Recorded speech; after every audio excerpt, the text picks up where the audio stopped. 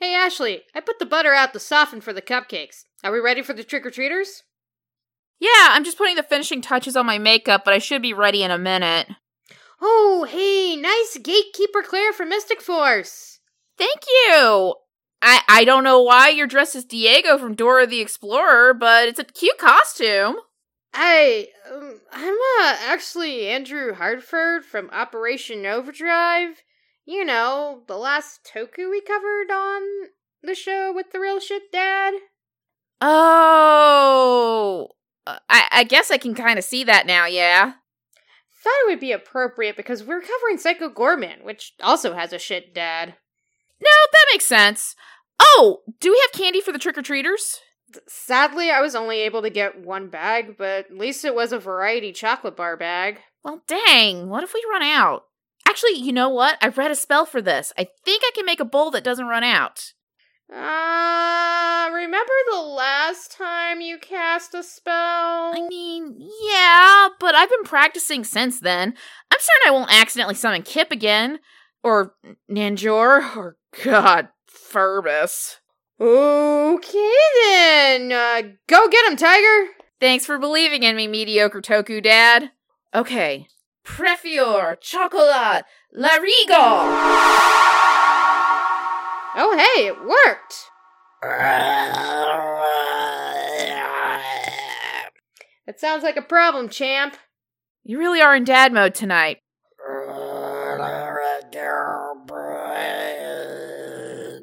Ah, damn it! I must have conflated something that accidentally raised Larigo from the dead. And I've read the Wikipedia summary for Pet Cemetery, so I know that's a bad idea. I think I can fix it, though. Supray! Shit, I think he got away. Well, that's a problem.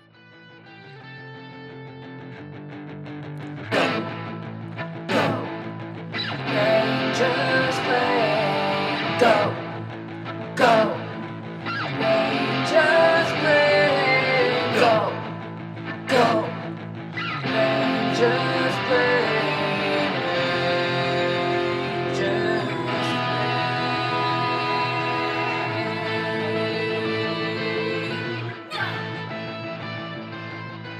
Go.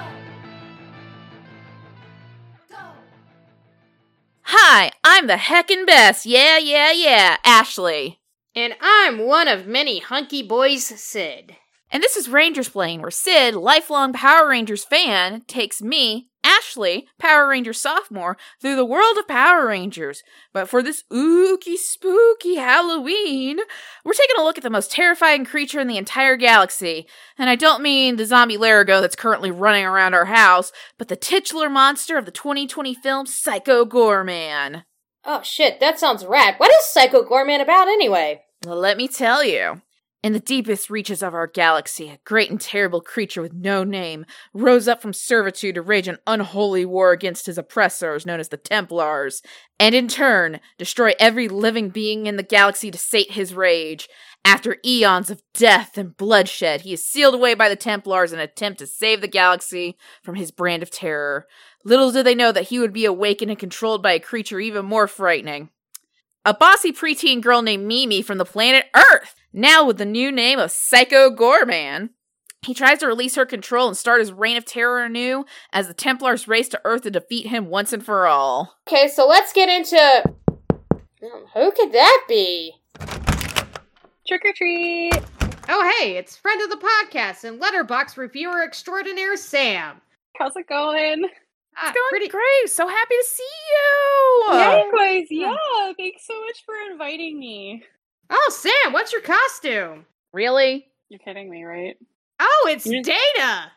No, Sid, the other android gender. Oh, that's right. There are two android genders. Cutie honey.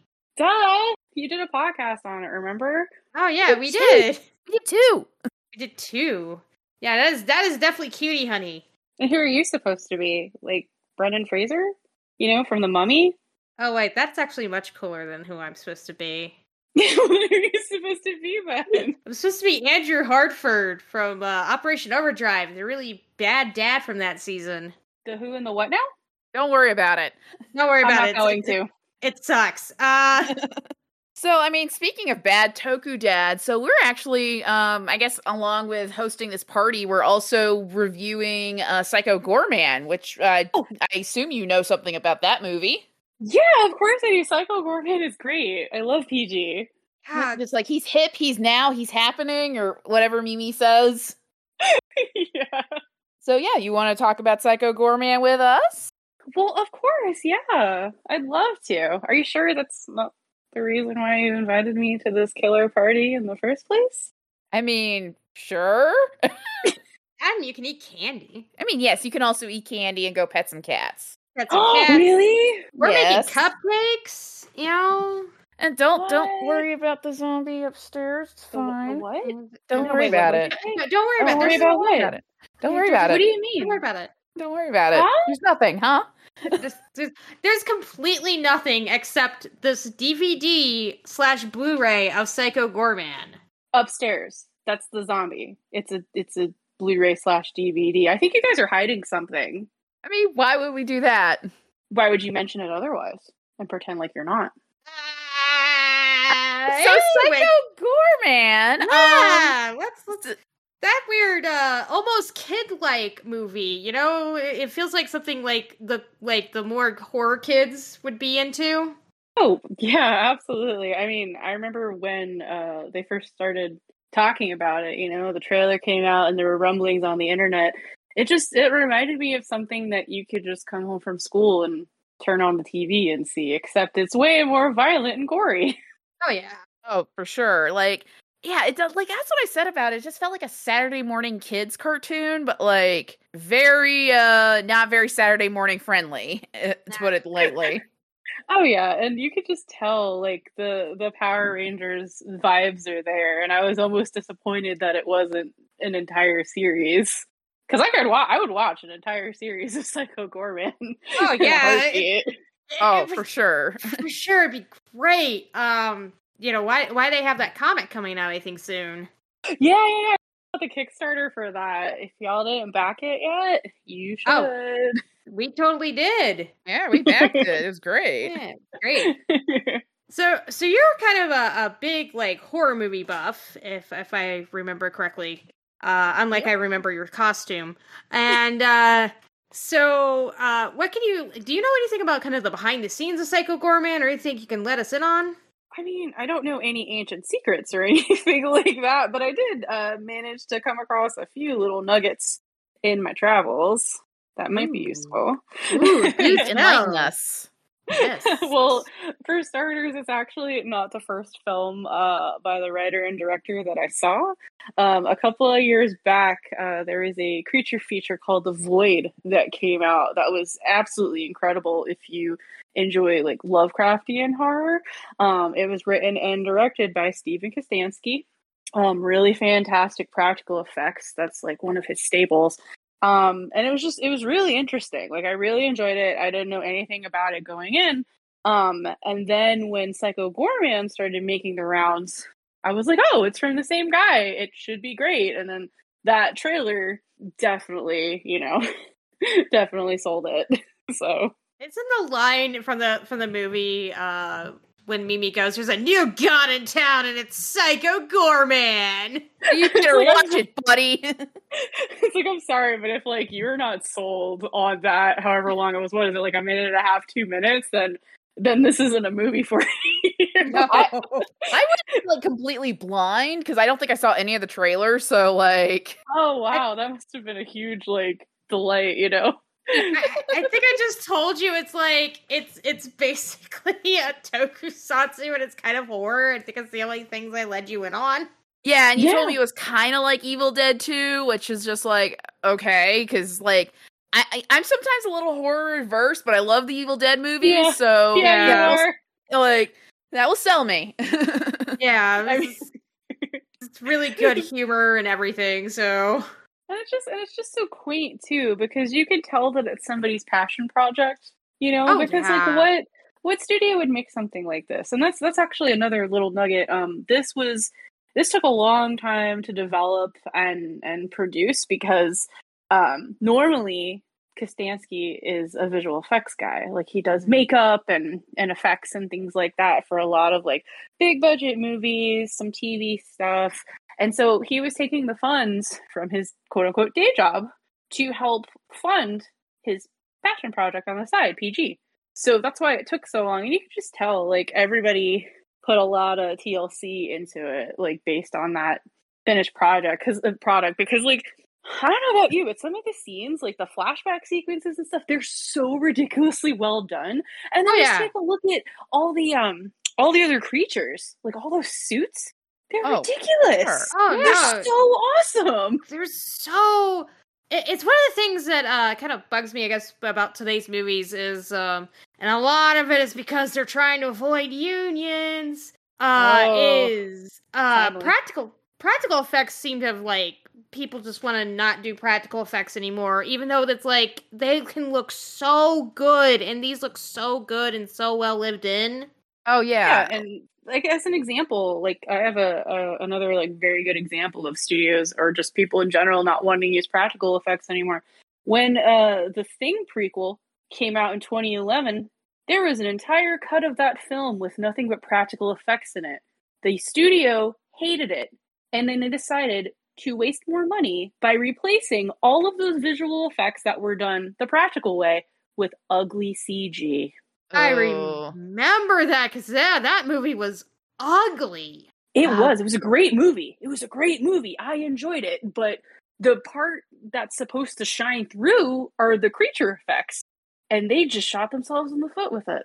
Yeah. By switching it over to the CG and covering everything up, and that was just But yeah, I think the version with the practical effects, or at least clips of it, can be found on YouTube or someplace online. So if you want to see what could have been, go for it. Okay. Yeah, I'm just remembering Werner Herzog on the set of The Mandalorian telling Jon Favreau if he used CG instead of the Baby Yoda puppet that he was a coward. Because like they were setting up to do shots for CG just in case, because I don't think Disney had approved either the puppet or the CG yet. And like just imagine Werner Herzog in his Werner Herzog voice calling you a coward for choosing like if you chose CG over or just that adorable as fuck puppet. Because he wants to see the baby. He wants to see the baby. I know my Werner Herzog sounds like Arnold Schwarzenegger. I cannot fix it. What if Arnold wanted to see the baby? I would like to see the baby. It's not a tumor. Get to the chopper. There is no bathroom. Oh my god. Speaking of which, Psycho Goreman really just feels like it's something from the 80s, doesn't it? Oh, for sure. 100%. Like, you have the shitty kid, you have, like, kind of the somewhat touching family subplot. The touching family subplot? No. I mean, it seems like it's set up to be, like, the super touching, but then, like, you actually deal with the family and they all suck. Except Luke. Luke's just poor. Luke's life is just suffering. Oh boy. I mean, you do bring up a good point though, because like when you go into the movie, right, you just expect certain things. You expect a cheesy after school special, like family drama type thing. You expect the kids to act a certain way, but then those expectations are turned entirely on their heads because Mimi is an absolute menace, and the parents are just absolute train wrecks. So yeah, you go in expecting one thing because you're just so used to seeing it in almost every other piece of media, and then it's like, we fooled you, because next thing you know, Mimi is just like out of control, mad with power, and you're just like, I don't know if I'm cool with this or not. Yeah, it's crazy. Yeah, it's like one of those like, because there was definitely a subsection of, like, 80s films where, like, I think it was after the success of E.T., where, like, you'd have these films about a kid and his family, because most of the time it was a boy, and his family meeting some sort of, like, mythical creature. Like, like Harry and the Hendersons? Yeah. And, like, that's, like, kind of the vibe of Psycho Goreman, except, you have a family where the parents on a verge of divorce, and you have a child, like the daughter is completely out of control, and the son is just, like, the only one who has any semblance of sense. Yeah, And then I they was dig up the Archduke of Nightmares in their backyard Yeah, you know. I kind of while playing Crazy Ball. okay. I guess because Lord of Flies was in the news recently, I was thinking about why William Golding wrote Lord of the Flies, and it was literally because he's like, no child. It was in response to another book, and it was like, no child would actually act like that on an island, and it's just like it literally Lord of the Flies is just about how certain children are raised to be rat bastards. I think is what somebody called it. Yeah, I believe it. I believe it. That rat bastard is Mimi. And like thinking about it, it's like you think Mimi is supposed to be like this caring, kind child, and she's like, "No, I have a psychotic war machine as my puppet, and I'm going to use him as such." It just reminds me of the one part near the end where like they're getting ready to go into that final battle, and like she totally she tells off a crucifix. Oh yeah, and she breaks it over her knee. You're asking Jesus which sunglasses she should wear to the final battle. That was it, yeah. And then she mouths off to it, and I was like, oh my gosh, she is oh my god, absolutely out of control. And Psycho Gorman, he learned the lesson of love, the truly most deadly thing in the galaxy. It was Even the ending has that vibe of Harry and the Hendersons, where they're saying the emotional goodbye to the creature that they've made friends with the entire time. Except now he's just going on a killing spree throughout town. Yeah, he's gonna kill everyone on the planet except for them. Possibly some hunky boys. Not my hunky boys. Yeah, he saves one K-pop band. Yeah. TXT. You better save TXT.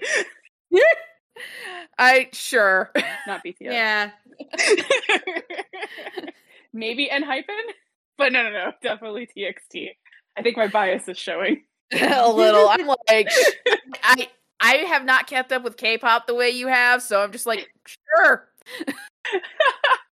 No, it's a recent rabbit hole that I've fallen into because I really wasn't on the scene for a while. But now, stand TXT. That's all I have to say. Those are the hunkiest boys. Sam, we're so happy that you showed up. Thank you so much for coming by. Yeah, thank you so much for inviting me once again. I can't wait to get my party on and have lots of candy. And check out the not zombie that's upstairs that you mentioned earlier. We would say avoid that, but just keep an eye out if you see something that looks like it's out of place. Oh, yeah. Also, that's not threatening at all. Okay, sure. Yeah. Also, where can our listeners find you if they want to check you out after the podcast? The usual places. You can find me on Twitter and Instagram. My username is Gouleh. I will spell that out just because it is GHOULEHHH. And also, if you want to check me out on Letterboxd, which I know you want to, my username there is Ghettonomicon. Excellent. Yes, follow Sam on Letterboxd. She is super hilarious. And you want all my takes. Yes, really all the takes. Not just on Psycho Gorman, but all of it. All right. All right, yeah, go have fun. Go fun. All right, so And not go upstairs. I'm not going upstairs. Yeah, don't. It's fine. Don't worry about it. All right, I gotcha. Figure it out. I gotcha. Alright. So you're kind of wondering, why? Why is Rangersplain going over Psycho Gorman? Well, there's a couple of reasons. One, it's our podcast, so fuck off. Yep. The other, is... This is definitely, I would feel in the Ameritoku camp. Definitely an original Ameritoku, much like, what we covered earlier with Lost Luchadoras, instead of just, how Saban did Ameritoku, which is slap Sentai footage on something. And we kind of, it falls on on the Tokusatsu alignment chart, made by, Twitter user, Toku_Gami. It's under, thematic neutral and SFX purist. Yeah. And, Tokusatsu just basically just what is really, it's just kind of what Japan calls a lot of, B-movie type sci-fi and fantasy. Because it really it's the name for special effects over there. Yeah, so it's like, it's kind of how we just loop anything that has like a science fiction, fantasy, vibe into genre fiction or genre television. Yeah. And then like you have all your specific subcategories within that. Even though it's technically you could say drama, like drama TV, high drama TV that is like often, you know, is fucking Emmy bait or whatever. You could say that's also genre television because drama is a genre. But like, no, it's like tokusatsu is to, I guess you'd say tokusatsu in that case is to Japan as genre television is to the US. Yeah, it's pretty much like that, or you know, B movies like they were back in the day. It's like, let me look up what the actual like breakdown of the word tokusatsu means. Right. It just means it's special filming. It goes from the name like special effects, and it's just anything that uses heavy amounts of special effects.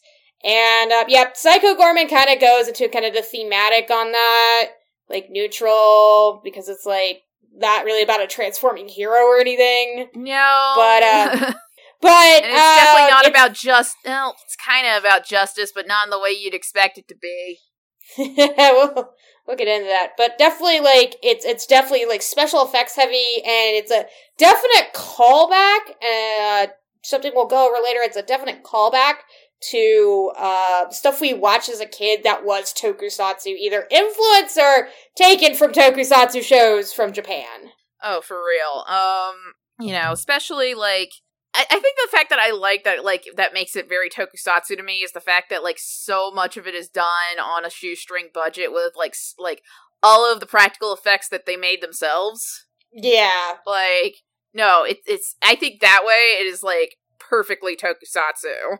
Yeah. It's a big love letter to just tokusatsu in general, whether it's Japan, where tokusatsu comes from, or just, you know, America's version of it, even if it came from, like, weird people just wanting to sell a kid's show. Right. Another thing we kind of found interesting about this is that it's got a lot of family sitcom dynamics that it's kind of playing with. Like... Yeah, it's like, what if Masked Rider was actually, you know, not saccharine? Yeah, that's probably what I was thinking of the entire time. It's because, like, you know, you basically have, you know, this being from outer space that ends up in the lives of a family of 4. Oh my god! Oh my god, I can't believe I made the connection to this. Right. I was just going like, the family sitcom thing, and it's like Masked Rider. Yeah, because it's like you have the family of 4, and all of a sudden they are joined by this, like, great, powerful being from space, and, like, have to kind of join him in his, like, fight against, like, you know, the evil beings from outer space, except, you know, in this case, the creature from outer space is also evil. Yeah, well, it's like, what if Dax was a terrifying, power-hungry monster? Also, like Dax's whole, like, you know, he was also, like, from a... beings that were being oppressed too. Yeah, that's, oh man. I don't know if the production crew watched Masked Rider before making this, but there are definitely some similarities now. Yeah, like, really looking at it like, oh my god, this is like the bastardization of Masked Rider, but in like the best way possible. Right. There's no Ferbus, but I feel like Psycho Gorman's just unsettling look about him, it just makes up for Ferbus. They just fuse Ferbus and Dax together. Yeah. But yeah, it's just like, oh yeah, what if, like, Masked Rider, but, you know, Molly was, like, sociopathic. Right. And, like, you know, Albie was not a precocious scamp. Or, like, Hal actually just was worthless instead of, like, a really good handyman and just doty dad. Right. Oh my gosh. Wow, I love how we're just like, because when we were writing this episode out, we're just like, we were just kind of noticing, like, oh yeah, they kind of like play on like tropes, mainly at sitcom, and now we're like, oh my god, this is just bastardized Masked Rider. Well, I mean, to be fair, Masked Rider was also playing with the family sitcom tropes in a tokusatsu, just didn't do it very well. No, it was definitely very saccharine and weird. Yeah. Even though I still love Dax and his love of quoting commercials to communicate to people. Right. Which I don't think PG ever does that, but, like, I don't know, he does get into the hunky boys in those magazines. All right, so let's talk about our characters, which we'll start with... Oh, I guess we got another guest coming in. Trick or treat! Oh, it's Lan Pitts, comic writer of Beast Heart Strikers and other things. Welcome to our home. What's your costume? Thank you. I thought it was pretty obvious with, like, you know, me being big and purple and the black cape and everything. I'm the Grimace Reaper. Oh, Nice! that's super clever. That is... I thought the Fry Scythe would have given it away, but that's on me. So Yeah. Yeah. We're having kind of a crazy night around here, so, that's on me. I bet. Yeah. I love your Turd Ferguson costume. It is A++. Jesus, God. And so timely, too. Yeah, totally. I'm totally not Andrew Hartford. No, why would you be? Yeah, he sucks. Yes, we know. Look, there's the candy. Lan, we're actually kind of in the middle of also this party. We're also kind of taking a look at Psycho Gorman. I'm sure you're very familiar with that. Yeah, too familiar, you might say. Right. Too familiar. Like, almost on a biblical level of familiarity. Oh, yeah, weren't you just recently a part of the Kickstarter for that comic anthology related to it? Oh my god, yes! It feels like it's been over for months now. Because we were talking about that. We tried to get it together around, March or April? Mm-hmm. And so everything finally came together and thought it was going to be out, try to get together over the summer, and then we just couldn't get it together. So things kept on piling up, and then we were like, what if we just finish it up around Halloween, and it's goes from there. And yeah, so it's all wrapped up and ready to go. Well, congratulations on that. So if you can tell us, what is, who's the focus of your story? The focus of my story is Witchmaster. I gravitated to her for obvious reasons, her being basically a Power Ranger villain. Like, she's from the planet. So we got all the little, behind the scenes histories of people. So she's actually from the planet Tokusatsu. Oh my god, that's so cool. Literally Tokusatsu. Oh, wow. Yeah. That's literally the planet name. So, yeah, she's from another faraway galaxy, but yeah, she's basically a Power Ranger villain, and I just love her stupid face. So, basically, my story is that I'm kind of having fun because I wanted to treat it like a Japanese horror movie, so I went, if you've ever seen the 1970s Japanese movie House, or Hasu. Hasu, yes, we love Hasu. That is a freaky cool movie. That's basically what my story is. It's her setting these little witch houses, and people check into them thinking they're nice, space Airbnbs, and they're not. And they feed off their energy, and they kill their victims there. And she feeds off the violence and carnage, and all of that stuff there. So Serge and I definitely drew a lot of visuals of weird Japanese monsters, and not just kaiju, but actual Japanese monsters. So there's a lot of weird, creepy Tinga stuff, and what's the other thing I wanted to pull from visually? It's really weird, but I mean, I thought it was fun. Director and writer of Gorman really liked it. Steve's great. And I think I had one note from it, actually, and I was already going to do what he wanted. It was just me writing shorthand in that one scene. So, it's wild and violent. So it's probably the craziest thing I've ever written. Yeah, it sounds absolutely insane, and yeah. I want to read that. Oh no, yeah, you completely sold me. I want to read this. Good, you should. Did you pledge to it? Oh heck yeah! I backed the Kickstarter already. Yeah, same here. Well, we have tiers for all backers. Heck yeah. But yeah, I guess so. You talked about Witchmaster in the story. I guess she was the one that kind of most appealed to you in that regard. Yeah, I just thought she had a really cool design, and then when they sent out sort of information on like the background for everyone from like oh god, Tube Man and what was the other one? Dark Scream, I think his Mhm. name is. Oh, So we got like the backstory for all the characters, from the Paladins Obsidian to the good guys. Can't remember their names right now. good.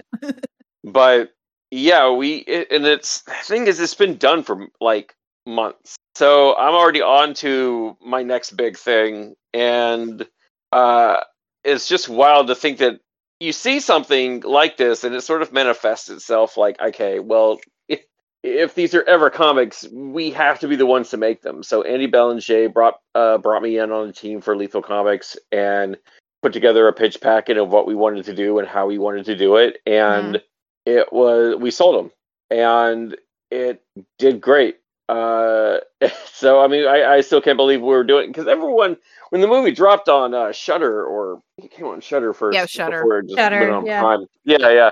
I saw several mentions in the timeline about, oh man, have you seen this? You have to go, and I watched it. I was like, okay, well, finally, I'll sit down and watch it. And like 2 minutes in, this movie tells you what it is exactly. Oh, And that, Oh yeah. those are my favorite movies. Those are my favorite movies that let you know what they're all about first and foremost. It's sort of like Pacific Rim and how that's whole setup. Yeah.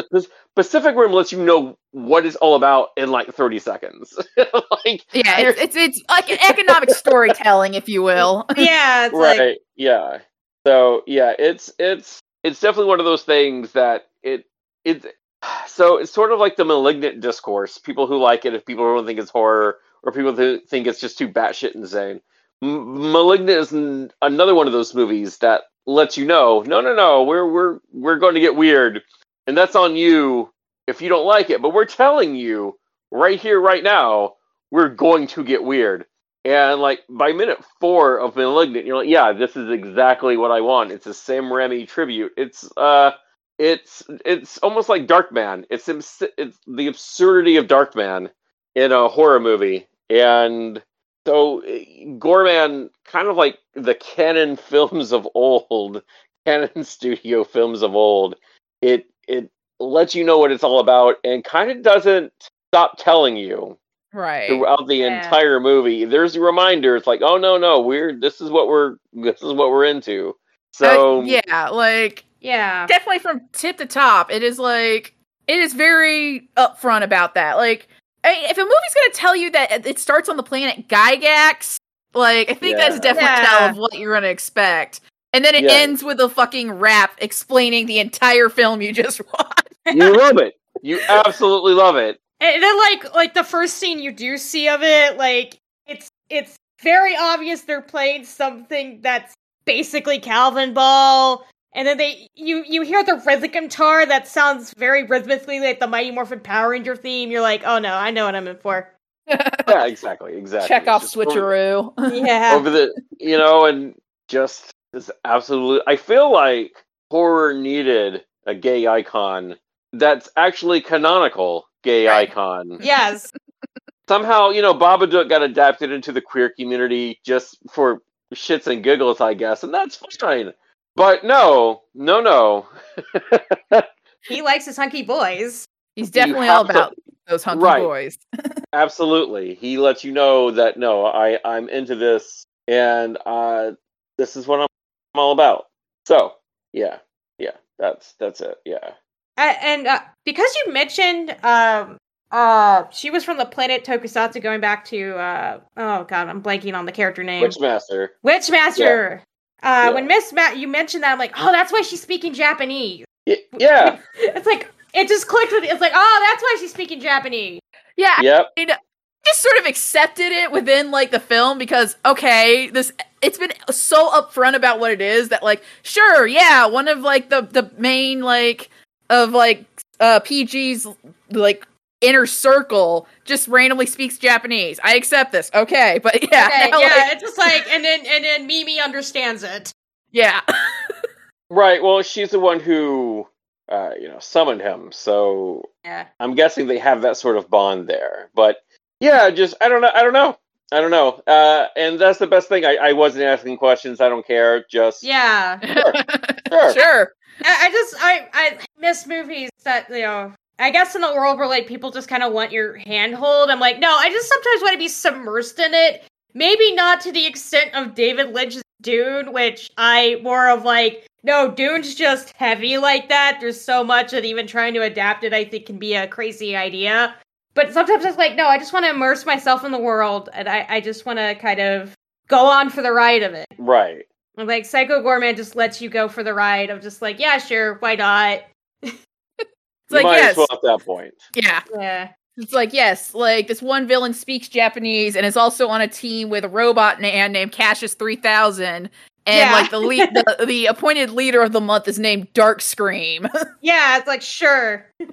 He's absolutely great. Yeah, it's just definitely one of those things I couldn't say no to. So when I wanted, like I don't know, it's just so bizarre, and definitely just one of those. It's become one of my like anytime movies. Oh, Just okay. yeah. Well, I needed this, and thank you for being you. Great, love it. Yeah. So yeah, that was it. Just again, just the weirdest shit I've ever been a part of, and I'm glad people gravitated toward it, and I'm into it. So I hope you are too. Yeah, Yes, no, we it were was great. so into it, and like, Yeah. and like, I gladly rewatched this before we like started like redoing the special, because oftentimes, like, whenever we do something for the podcast, it's like we sort of just end up watching it once. Usually, well, we're watching a whole series of Power Rangers, Yeah. and I'm Right, certainly not going to right. watch the Turbo movie for a second time. No. No. It's just who else was in there? Death Trapper. I have a Oh Death my Trapper God. shirt. Yeah, Oh, Trapper. God. Death Trapper. Yeah, That little like bucket. I can't. yeah. It's so good. Yeah. So look, I was pulling up my notes. So Witchmaster's official like quick bio that we got. The sinister sorcerer from Elder 5, located in the remote quadrant of the Tokusatsu system, bewitches her victims with her many eldritch eyes and black magic spellcraft. Said to be impervious while wielding her supernatural staff, supports the shrunken head of her former master, the warlock Jotak. I love it. I love every bit of this. Yes. Yeah. So, yeah, I had to find the exact sort of situations that I was working with for that. They mentioned that the sorcerer thing, like all the visuals, the sorcerer staff had to be very important. Obviously. Obviously. Yeah. But yeah, it's just wild shit out there, and I'm glad people just gravitated towards the movie, and we were able to just tell this weird shit. So that's really all I can really have been able to say is just Surge's art is great. I've seen a lot of people stuff being turned in. So I'm excited for it to finally be in my hands. That's what I'm excited the most about. Yeah, that's legit, and I'm Yeah. excited to read it. Well, Lan, thank you so much for coming. If you want to continue, No, thank you for inviting me. Yeah, Yeah. if you want to continue hanging out, we got plenty of candy, plenty of food. If you see a zombie running around, just give us a shout, please. And, I will. All right, cool. And for our listeners, where can they find you? I'm on Twitter, mainly. Pittsed off, PITTSED_OFF. My Instagram's pretty boring. It's just my name and a lot of my cat pics. So if you're into cats, come on by. All right, Like- and anything else you would want to plug regarding your comics or anything like that? I write Beast Heart Strikers with Joe Hunter. It's on first 3 issues are on Comixology. Check them out. I think I have like a few physical copies left that I just ended up selling from got back from Minnesota. But just hit me up. Let's talk comics. Let's talk Power Rangers. I'm always down. Pew, pew, pew. And Psycho Goreman will be out whenever it's out. November. Okay, It legit. should be sometime in November.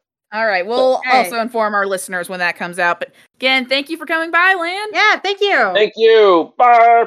Okay, well, getting some trick-or-treaters, but, if you want to talk about characters, why don't we start with PG himself, Psycho Goreman. Yeah, so our hero of the film, I say hero very with heavy scare quotes. Also maybe gay? I don't know. He was really into hunky boys. It's true. He didn't know he was at first, and then at the end he's like, not my hunky boys. Yeah, he's I think he's slowly coming around to the fact that hunky boys are his thing. Yes. So yeah, Psycho Goreman, he's definitely the case of a simple but compelling character. Because like his motivation is pretty straightforward. He's a power-hungry cosmic warlord who wants to destroy the entire galaxy. But he became that because he's fighting against religious oppression, and now he's also in the control of a very obnoxious preteen girl. Yeah. And really about the only growth he truly does is, he learns a lesson about love, kind of. He just more falls in love with the family and everything, and he's like, okay, you guys are cool, and I've learned that lesson. I'm still gonna destroy shit. Yeah, it's the whole, I'll kill you last thing. I was like, I'm gonna use this new power of love to conquer the universe, is what he said at the end. I'm just like, okay. But it's, and I do think he's definitely a man of his word. I don't think he did promise he wouldn't hurt them. Yeah, so they're just, they're gonna be vibing out in their little small Canadian town while he destroys, the rest of the planet Earth. Maybe save some hunky boys. True. I don't think he's gonna want to go without those hunky boys. Yeah. But it's like, outside of that, there's no real growth with him, but it's just, that doesn't mean he's like a bad character. It just means that, he's just simple and fun. Yeah, he's very focused on his mission of destroying the entire galaxy and trying to get himself out of the control of Mimi, but also going along with everything she says because, he has to. Which kind of leads to some hilarious moments like him playing the drums, him keeping Greg from eating cookies, blowing up some child because he went clothes shopping and the child was like, nice Halloween costume! Yeah. It's like, you really killed a child and then turned another child into a brain. Yeah, it's just all because Mimi was like, yeah, make that guy fall in love with me. And oops. Yeah, and then one of the things that happens, it's like, at some point he's just wearing, an outfit that just looks like, Dr. Alan Grant from Jurassic Park. Right when he was learning about Crazy Ball. Right. So, he just simply wants to get on his way to destroy the universe. Again, I think the only growth is he kind of just accepts the family, because I know, he was using, at one point he evaded Luke's dreams just to try to get him to, turn on Mimi. Yeah. And steal the stone, but, and kind of points out the fact that Mimi is a little, power-hungry warlord herself. Yeah. And but also that dream sequence was great, because after it was done, it's like, oh, well, now what? Well, we just gotta wait till you wake up. Oh. It just kind of, they're all awkwardly there while these, zombies yeah. come around. Oh my goodness. So, yeah, I think that's kind of all, with PG. So kind of, we talked a little bit about her, and she's kind of the meat of this film. So, let's talk about Mimi, who is, in very short terms, an emotional terrorist. I definitely put the note, this is who Zordon meant when he wanted, a teenager of attitude, even though, if she's a teen, she's, 13. Yeah, she is if she is a teenager, she is a very young teen. Otherwise, I think she has to be at least between, 9 and 12. Yeah. I'm not 100% certain on that. They don't really state her age. We just know that she's, young enough to still be playing, basically a Calvin Ball game in her backyard with her brother all the time. Yeah. And, still doing things like having a band or, doing hours of baking and all that fun stuff.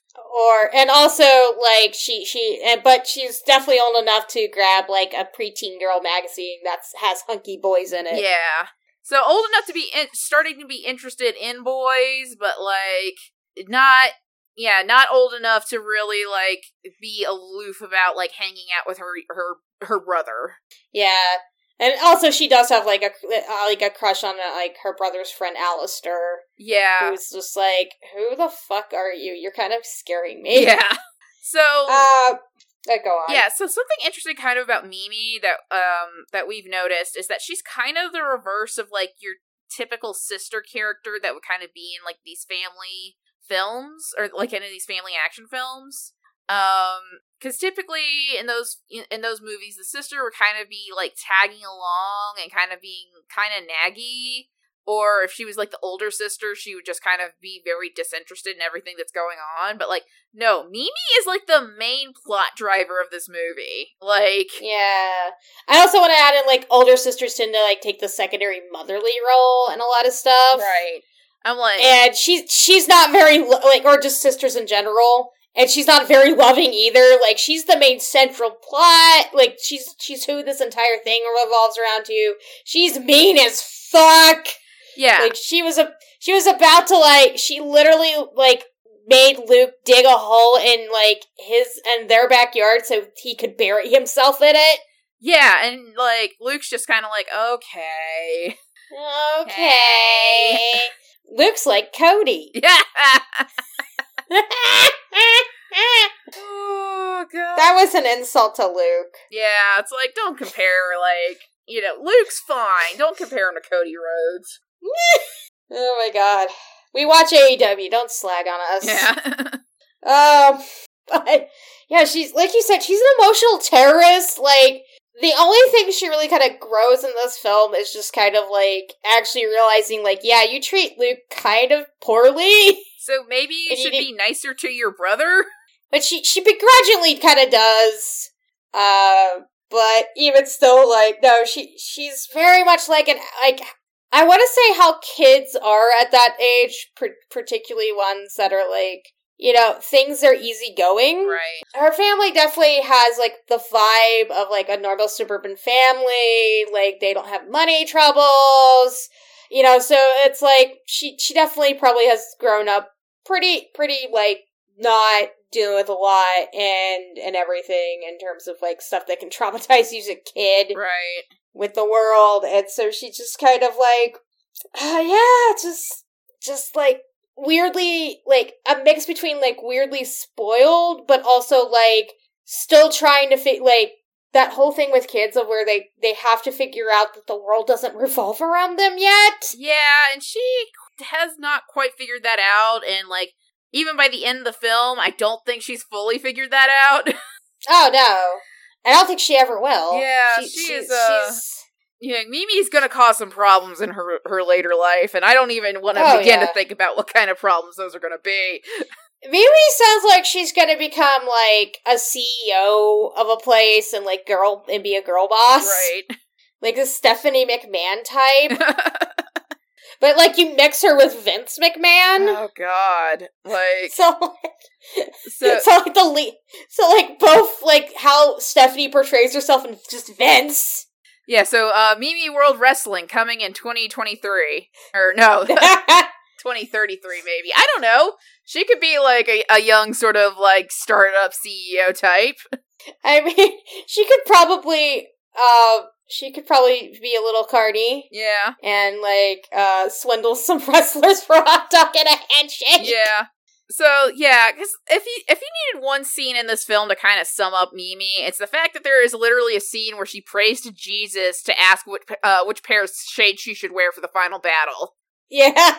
She's not like, Jesus, help us out. Like, no, which one of these should I wear, Jesus? And then, like, this sort of, like, I do love this, because it's, like, normally when they have, like, films, I guess, with, like, children getting an alien because of, like, E.T. and stuff, they're like, oh, you know, they become friends, and it's all cutesy, and it's like, no, like, she has a bloodthirsty alien in her control, so she's gonna do weird fucking shit, like, hurt cops and play Calvin Ball.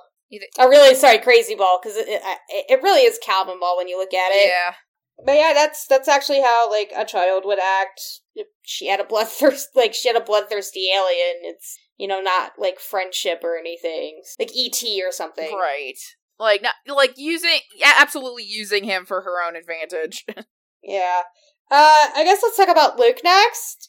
Also referred to as Boy by Psycho Goreman. Or her brother. Yeah. And it's kind of funny, like, when we talked about how Mimi's kind of that reverse of the sister trope, he's reverse of the brother trope, like, the movie's not really centered around him in a way, he's very kind, he's very put upon, he's definitely, like, the punching bag and tag-along character of this story.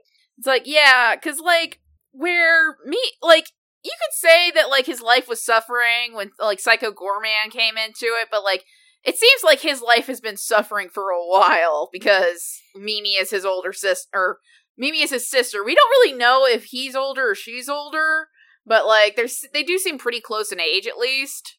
But yeah, like Mimi is his sister and he has to live with her every day.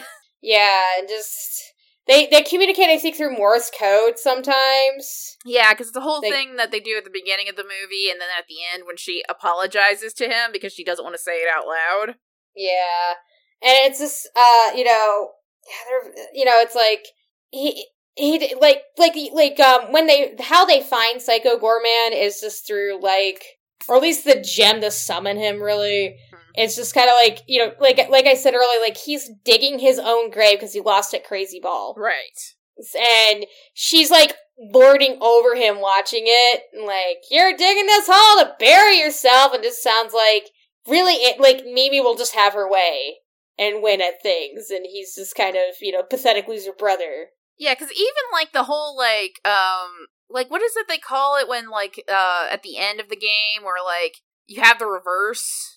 Oh, so what happened, is if the balls hit at this, like, each other, it's like a switcheroo? The switcheroo, yeah.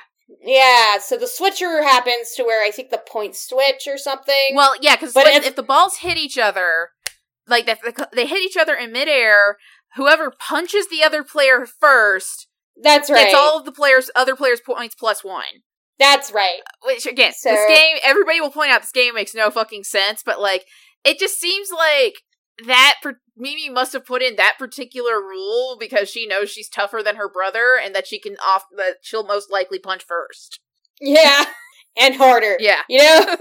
So, he does grow a backbone, right after kind of the nightmare scene we talked about that was really funny with PG, is he finally takes, like, his advice and does, in fact, steal the gem, but at the worst time when Pandora has finally caught the whiff of PG and is at, like, their house and everything, and he goes kind of with his mom and Pandora. It was like, oh, Luke, why? Because the Templars don't seem great. No, like, and we'll talk about this a little bit as we kind of move down our character list, is that, like, there's really no what I would call good guys in this film. Like, you have your protagonist of Psycho Goreman, but, like, he's an evil alien warlord, and then, like, his oppressors are, like, also evil alien warlords, but with religion. Yeah. Like, so, because they talk about their holy mission all the time, so it's like, I guess the Templars would be more evil in this case, because they're evil with religious undertones and overtones. It's just, religion. But, like, nobody makes me feel particularly great about this conflict. Yeah. And I guess with that, we'll move on to, like, the dad, who's Greg, and it's like, oh my god, where's fucking Dad? Yeah, because, like, the first time we watched this, like, the first scene with Greg where he kind of just refuses to fill up the hole, it's like, okay, that's kind of shitty. And then every other scene with Greg, he just gets progressively shittier as the film goes on. Yeah, it definitely plays on that sitcom thing of, like, fumbling and well-meaning. It's like, no, he's some lazy asshole who doesn't actually do work. Like, he cooked chicken, quote-unquote, and that was kind of the funniest thing, because it's like, everyone's commenting the chicken stuff, and he's like, well, that's what happens when you microwave it, and everything, and, I love at the end of that dinner scene, it's like, at least she touched my chicken, and that's all that matters. And Susan goes, no, she didn't. And they pan to the chicken.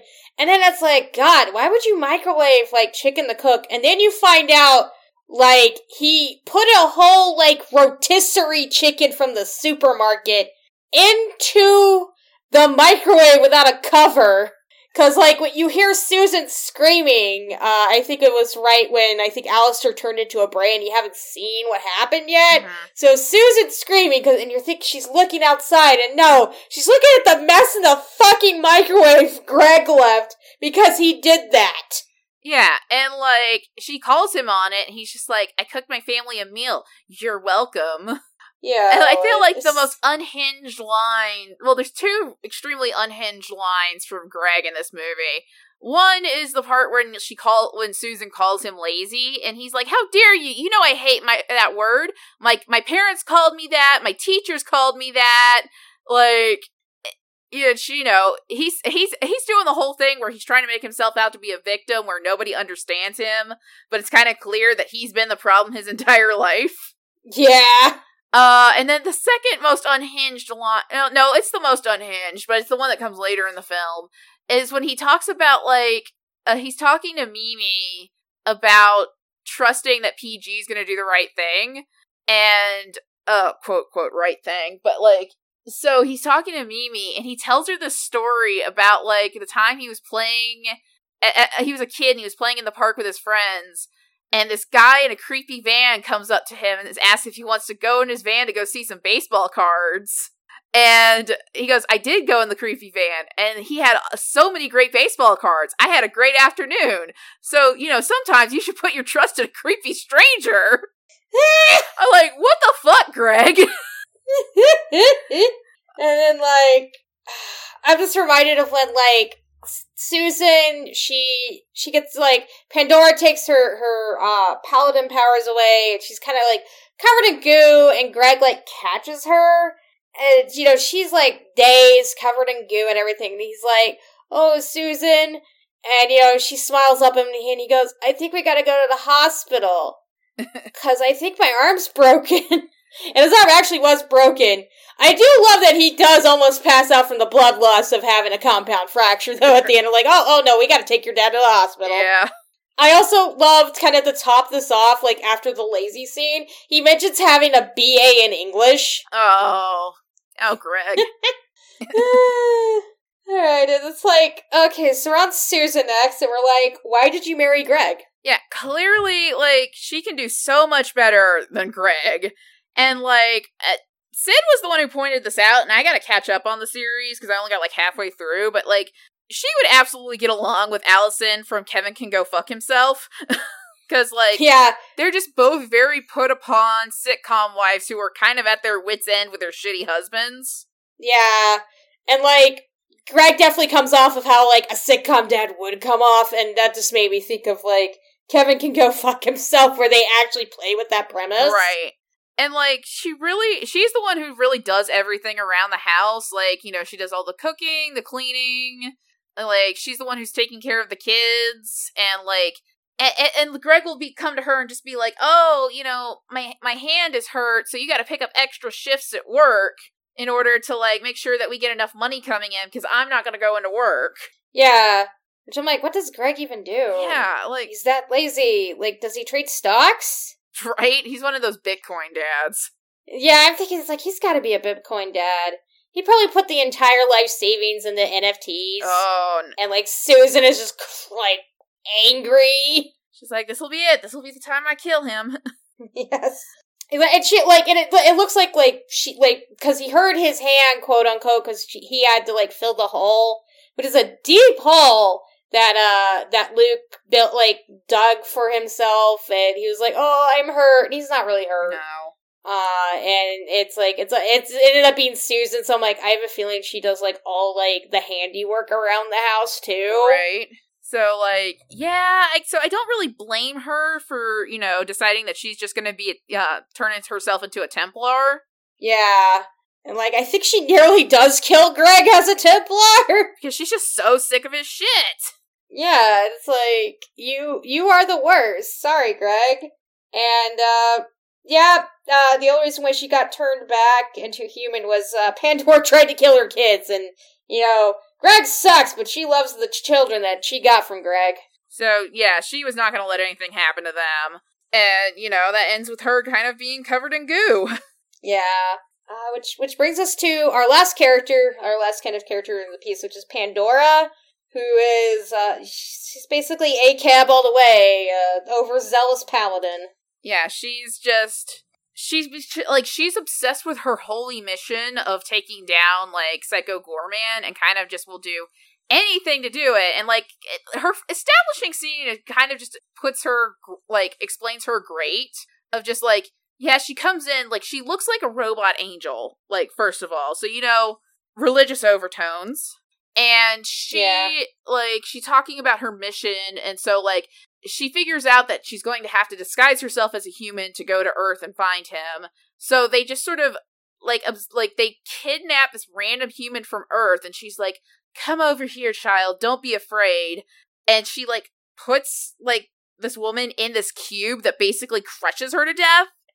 It's not only that, it's like a blood cube, cube's pulsating and everything. Yeah, so it's I don't even know if this woman's still alive, but Pandora takes her form and smears her blood all over her robot face. So yeah. Talking about her holy mission, it's okay. It's kind of and then the face starts melting because she's transforming. It's just It's everything's terrible. I hate it. Yeah, the councils around her just in fear. It's yeah, she is kind of obviously, she tells you who she is in that first scene, that she is a crazy religious bitch.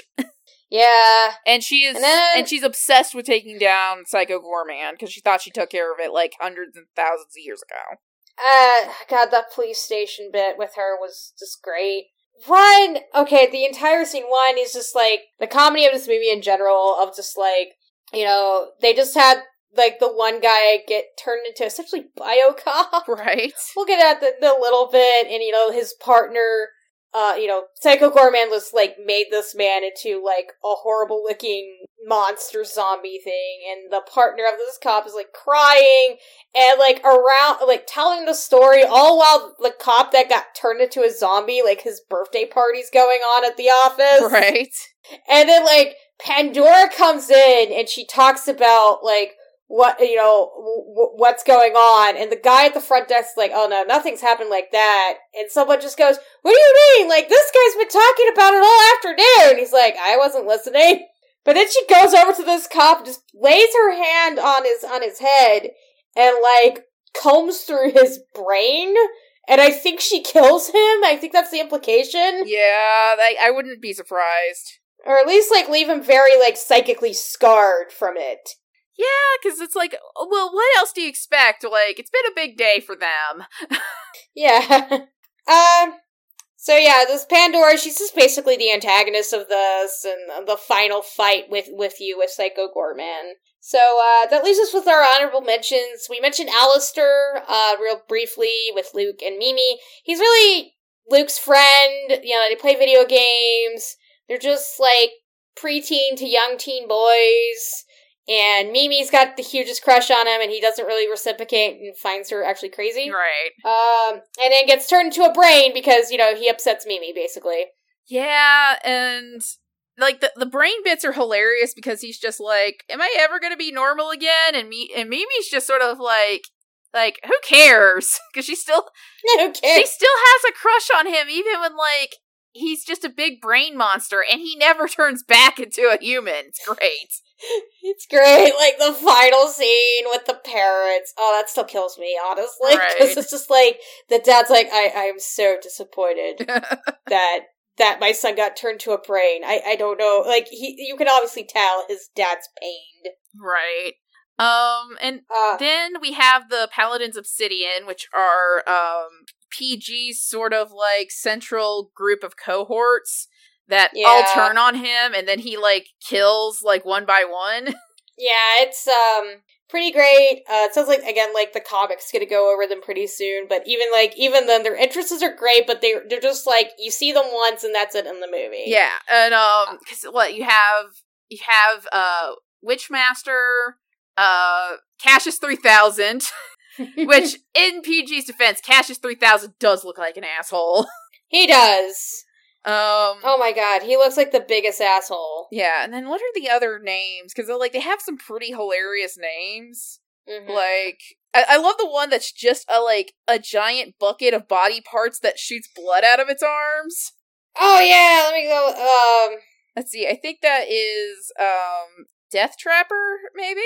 Yeah, I think that's Death Trapper. So Uh, yeah, we have Dark Scream, who it's perfect that he's named that because he's basically the Starscream of the group. yeah. Death Trapper, Cassius 3000, Witchmaster, and Queen Obelisk. Yeah, doesn't, like, Dark Scream get, like, have the warrior's death? Yeah, that's the one. Yeah, which happens to Pandora later in the film, but you only really see it happening to Dark Scream, which It's just like, it's a whole thing. I'm like, oh god, this is gonna we're gonna have to mention this like twice in a row. This month, but like, when you first see it, it's because, like, they're at a diner and, like, he just, like, unhinges his jaw a little bit to just eat, like, the plate and hamburger and fries. And Mimi's like, oh, that's fucking cool. And, you know, he talks about how he doesn't need to eat for subsistence and it's just a pleasure thing. And he talks about a warrior's death is to be eaten in battle. Q2! The end of the fight with the Paladins of Obsidian, and he goes to Dark Screen. It's like, you fought well and you earned a warrior's death. and he's like, no, not that. And so he basically, it's just ritualistic like eating, where he just will eat the body whole and then spit the blood out. So like, I guess you could call it ritualistic vor. I don't know. Ritualistic hardcore. Yeah, like it's Because, like, he eats them alive and oh god, the scene with the kids, like, watching it, and Mimi's like, yeah, it looks like, yeah. He's like, you'll never like. PG's like, I'm sorry you had to see that. You'll never forget the horrors of this day. And Mimi's like, cool. But like later in the film, when it happens to Pandora, like Mimi and Luke are just like, nope. They're ushering their parents away so they don't have to see it. What's happening? Like, Like, you don't want to. Nope, you don't want to see this. Nope. Oh man. But yeah, and then there's the Templar Council. Again, it sounds like the comic's gonna go into them, but you see them a bit more. But like they're all neat, but all don't kind of have a thing to kind of go into detail about.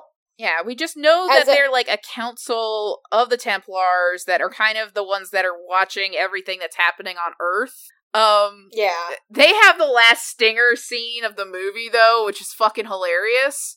Well, one, I like the fact that they all do have, like, we mentioned this earlier, but I do like the fact that they all have, like, a distinct identity. Like, when you see them, that they don't look like the same alien over and over again. But, like, I do love the fact that, like, that last scene of, like, well, there's one way out. Just puts the gun on the table. Who's gonna go first? To just kill themselves? I was like, well, you know, given PG, like, his whole war, you know, eating people if they fought him in battle well, and just finding other, like, creative ways to kill people, like he did in the first scene of the movie. Like, no, he was my masterpiece! Or he's keeping that one guy alive. Oh, that was great! Oh my god. So yeah, I'm like, no, I can understand just being like, well, I'm just gonna kill myself because that's the simplest way to go in this situation.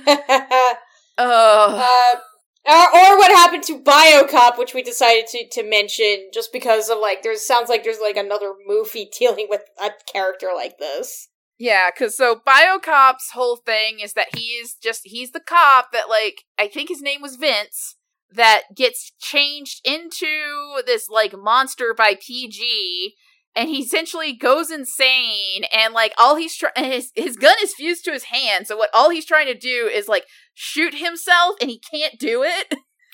It is... It is great. It's like, oh... Eventually, I think Psycho Gorman kills him with the Witchmaster's staff. Yeah, I think doesn't he say, like, thank you as he dies? Yes. No, I think my favorite part, though, is when he's like, Mimi's like, write me Valentine's, and he just writes on this pink piece of paper that's shaped like a heart and blood, please kill me. Yeah. I I'm wondering if it was, like, from his own flesh. Oh, God. I don't think the paper itself, because Mimi mentioned something about, like, it being a waste of good paper. Oh, okay. So I don't think that was the exact line, but she does kind of mention it. She's just like, oh, I send, like, beautiful messages. This is just such a waste. Yeah. So it sounds like she did have paper and asked people to write her Valentines, and it did not go the way she intended. Yes. So wait, odds and ends. Oh, hey, we have another trick-or-treater. Oh, nice. Trick or treat. Give us all of your candy. Let us relieve you of your candy bars. We are here to talk about candy bars and also movies. Oh, hey, Ashley, it's Ryan and Quincy from Rank and Vile. Oh, hey, guys. Oh, what's your costumes, by the way? I am Warwick, which is Harlan Williams' character from the Disney movie Spooky Buddies, complete with this stuffed owl, and I've shaved my facial hair into this menacing goatee. Yeah, and as part of a couple's costume, I am coming as the Halloween Hound, but like a really terrible anthropomorphic version of the Halloween Hound, which apparently is my persona now. And I am Dog Satan from Disney's film Spooky Buddies, and I am summoned by sacrificing puppy souls. So if you have any eyeballs, we would be happy to also eyeballs. take them off your hands. In a Halloween setting. So yeah, so this is our couple's costume for this. Well, it's fantastic, and also we don't have any dogs here, so we can't really give out puppy souls. Yeah, we just have cats. The thing is, if you will let me actually hold and pet your cat, this is good because I haven't pet a cat since the pandemic started, and I think once I actually am able to interact with a cat again, I'm just going to start crying because I'll be so happy. No, I totally get that. Okay, well, now that y'all are here, so we're kind of in the middle of watching talking about Psycho Gorman, which I think you guys have some experience with. Yeah, we love Psycho Gorman. Right? Yeah, so good. So good. Yeah, this is Quincy. You suggested Psycho Gorman because you realized that this was like, not even tangentially, just like really tied into tokusatsu and like Sentai stuff. Only it's that, but what if Tom Savini? No, not even Tom Savini. What if Screaming Mad George did all of the effects? Yeah, it's also very much tied into the what I call the millennial child experience, which is just batshit crazy TV with no oversight. So it's got like very Princess Iria anime mixed with that one scene from Akira where all the bodies explode, mixed with like Power Rangers and He-Man. For sure. This is also, that's a really good point that like back in the day, you would have a property like Rambo or The Toxic Avenger or, Police Academy. And for whatever reason in the 1980s and early 90s, everybody was like, I think it was Cocaine, where they were just like, what if we made this into a children's TV series? And for whatever reason, you'd get like RoboCop, the animated series. Psycho Gorman is very that, I feel. Yeah, I think we talked about it earlier about how like Psycho Gorman definitely felt like, I just remember reading a review from IGN being like, this isn't for kids, and I'm like, yeah, it kind of is. It's like fairly cursing in it, but very violent, and this reminds me of like what a parent might put on if like they like, I think Sam talked about it, how like her mom was like, oh hey, like you understand this isn't real, so I'm gonna let you watch this, or I think it was Scream, or incidentally, if you're trying to sneak behind your parents' back and watch this, but it's definitely got that kind of kids feel, kind of pushing that PG rating almost sort of thing. Yeah, I mean that's also the thing is I don't have any kids, but I found myself wondering like, okay, so if I had a small child, would I let them watch Psycho Gorman? And I'm like, on one level, for God's sake, no. But then I'm also like, I don't know, maybe I'd like leave it out, and if they want to watch it on their own time without me feeling directly guilty about the fact that they're watching Psycho Gorman, like that might be a fine childhood experience. I don't know. Yeah, I feel like especially like if you know your child, it would probably work for like maybe like an older kid, like especially like getting 9 to like I don't know 12 or something like that. Oh, yeah. Yeah, I think like 12 or 13. I know that my 8-year-old is a saint because he puts up with all my ghoul shit. I leave Halloween decorations up year round, and he absolutely hates it and just kind of barely copes. But he would not like it. But maybe if he was like 2 or 3 years older and a little bit more ghoulish, he would tolerate it. Oh, yeah. It makes me think of one of my favorite replies to a thing ever was, I remember this was a few years ago, and we did Gremlins 2 on Rank and File. And, this is a movie that, features, for whatever reason, like, foot stimulation of genitals under, in a dining setting between adults, and a weird lady gremlin, and all manner of horrors. And at the time I was like, who is the audience for this? And somebody replied with like, kids who aren't cowards. I think that's the audience for Psycho Goreman is like, kids who are maybe okay with like decapitations and blood spurting. And that's kind of what floors me about the whole movie is the child actors in this movie are braver than any U.S. Marine. They're not fucking around. Right? No. Especially the actress playing Mimi. She is like... Yeah. Oh, gosh, she's my so hero. That kid is my hero. Honestly, Mimi, like, one of my favorite things is that you never really get to see a young girl getting to play this kind of a character in a movie who's just like this like power-hungry sadist. And it's just fantastic. Like, there's the bit at the beginning of it where, she's playing Crazy Ball with her older brother, and the stakes of the thing are like, all right, whoever loses gets buried alive. And he's like, yeah, that sounds fair. And she is like full on prepared to bury him alive before they get interrupted by finding an alien. Yes. It's just fantastic. I also love that Luke chooses, like, they have their war paint on, and Luke just has kitty whiskers. That's just the best. Mm-hmm. It's me. Luke is me. Yes. The thing is also, like, Quincy, one of the things that we were, really into about Psycho Goreman was the music, which, like, this is definitely now, and the thing is, we're in good company here for this conversation.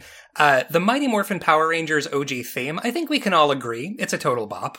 Yeah. Yes. It rips. It really does. And I feel like in a Sentai / like tokusatsu setting, you gotta bring the thunder with the soundtrack. Oh, absolutely. Like, if you don't do that, it's just not going to work. Like, yeah, nobody wants shoegaze tokusatsu, Yeah, oh god. Right? No. Oh god. I think that might work for like something that like Inoue, the person who directed the Hokkaido movie in Japan, I think he could probably pull that off.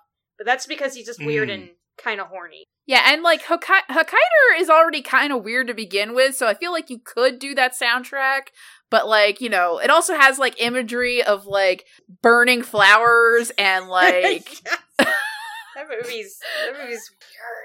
Yeah, oh gosh. Which I feel like that was an influence on this too. Yeah. But that's a topic for a little later, I guess. But I just remember the beginning bit of it where like when they had like the scroll and everything, the music sounded like from the Mighty Morphin Power Rangers the movie, like kind of this mystical thing. And then when they cut to them playing Crazy Ball, and right when the game started off, you hear kind of the similar rhythm of the Mighty Morphin theme, like the guitar's just shredding it. Oh yeah, that specific like riff that, and it's just 100%. It kind of makes me think of. I'm actually really surprised that the band Power Glove had nothing to do with Psycho Goreman.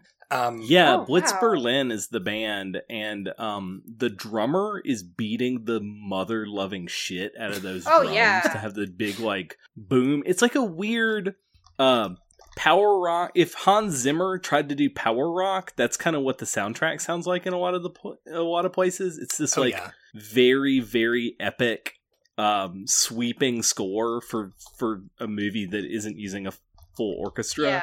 But it's trying to sound like huge, and it does a pretty good job at that too. Yeah, completely. Real. Well, and this is even, there's one big thing that I want to talk about with this thing, which is that, like, the big centerpiece song of the film, where, now, for those of your listeners who may not have seen Psycho Goreman, it surrounds a mass-murdering intergalactic sort of death machine that they end up calling Psycho Goreman, and he gets, because the tiny sadist Mimi, who is just the greatest, gets a hold of like a gem that's like, all right, now you have to do whatever I tell you. And the thing that she tells him that he has to do, among other things, is that he has to play drums in her band with her and her brother, which is just great because you get to see a guy in a huge monster suit playing drums.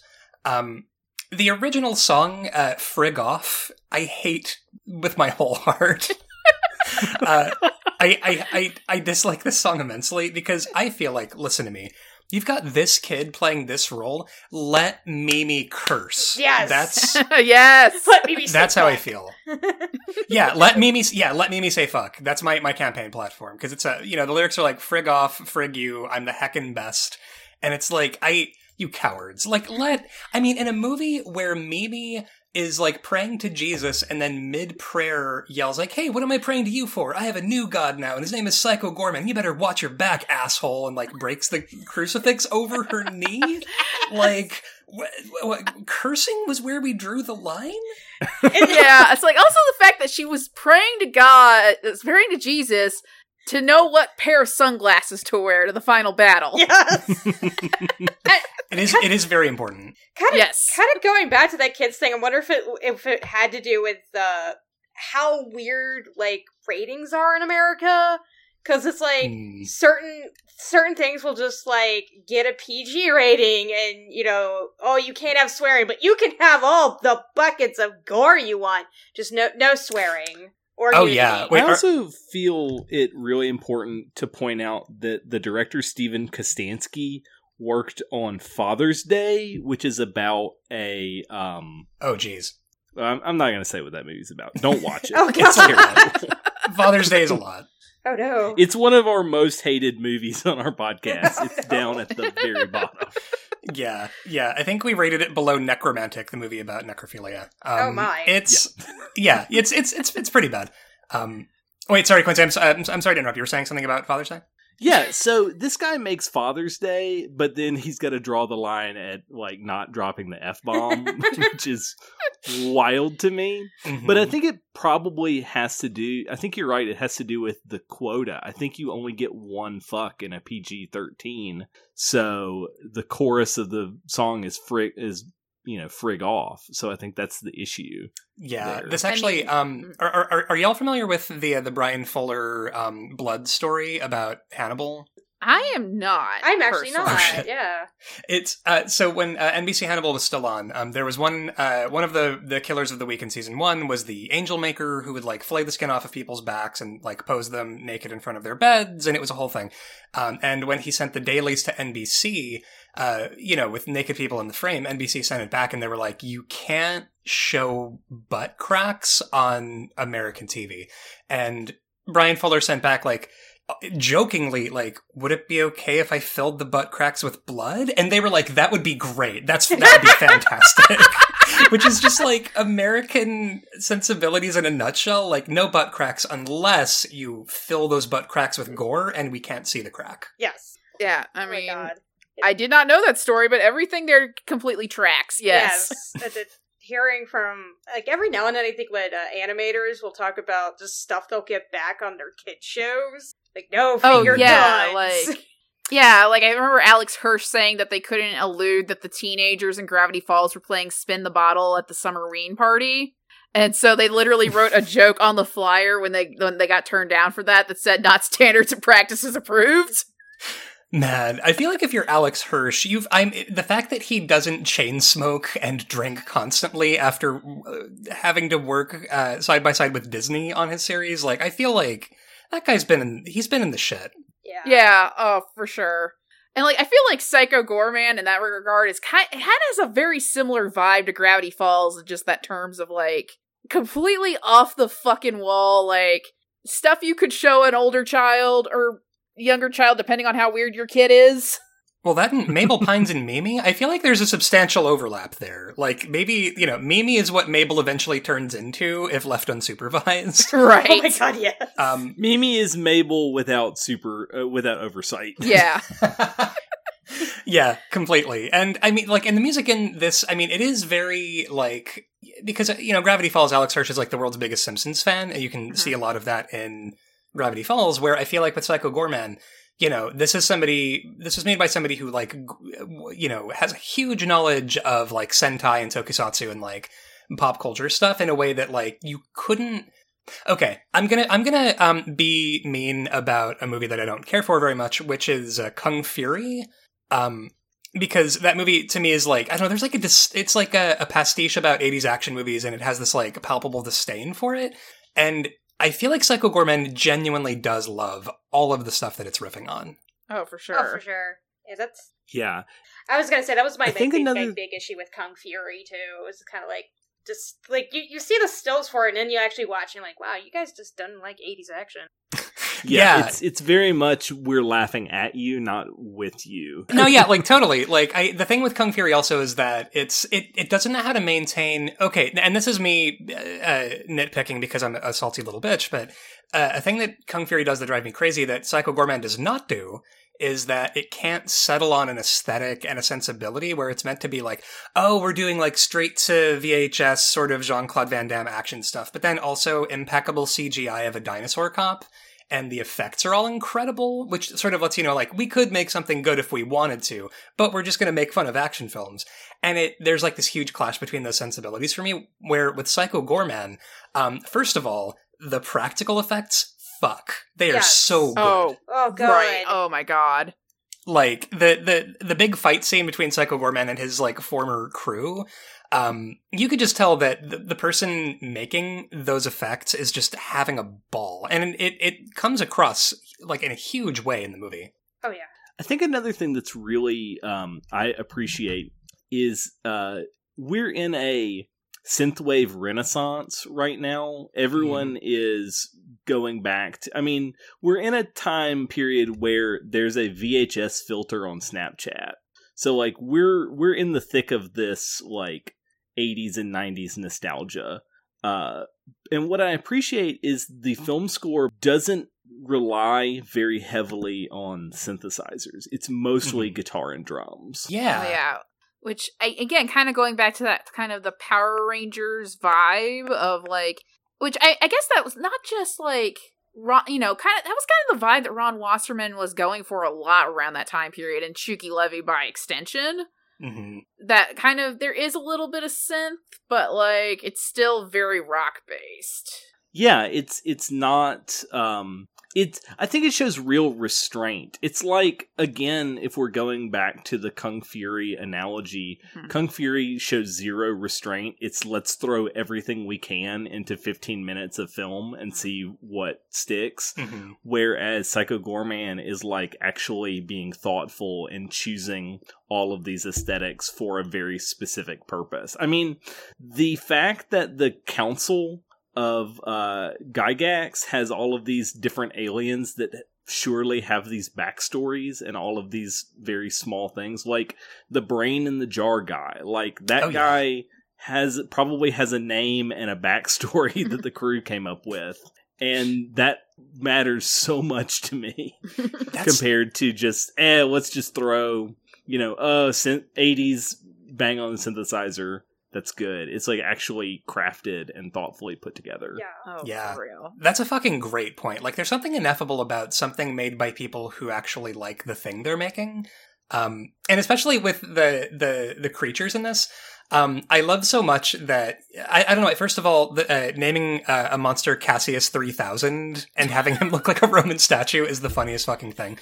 But, like, musically, yeah, like, I feel like all of the music that they use in this thing, it never completely feels like a parody of the thing. It feels like the actual thing, which is pretty essential, I think. Oh yeah. yeah. Like, I feel like if it was just trying to actively parody, like, you know, the Power Rangers score or, you know, any kind of those, like, 90s, like, rubber suit, like, action TV series, like, I would be way less into it, you know?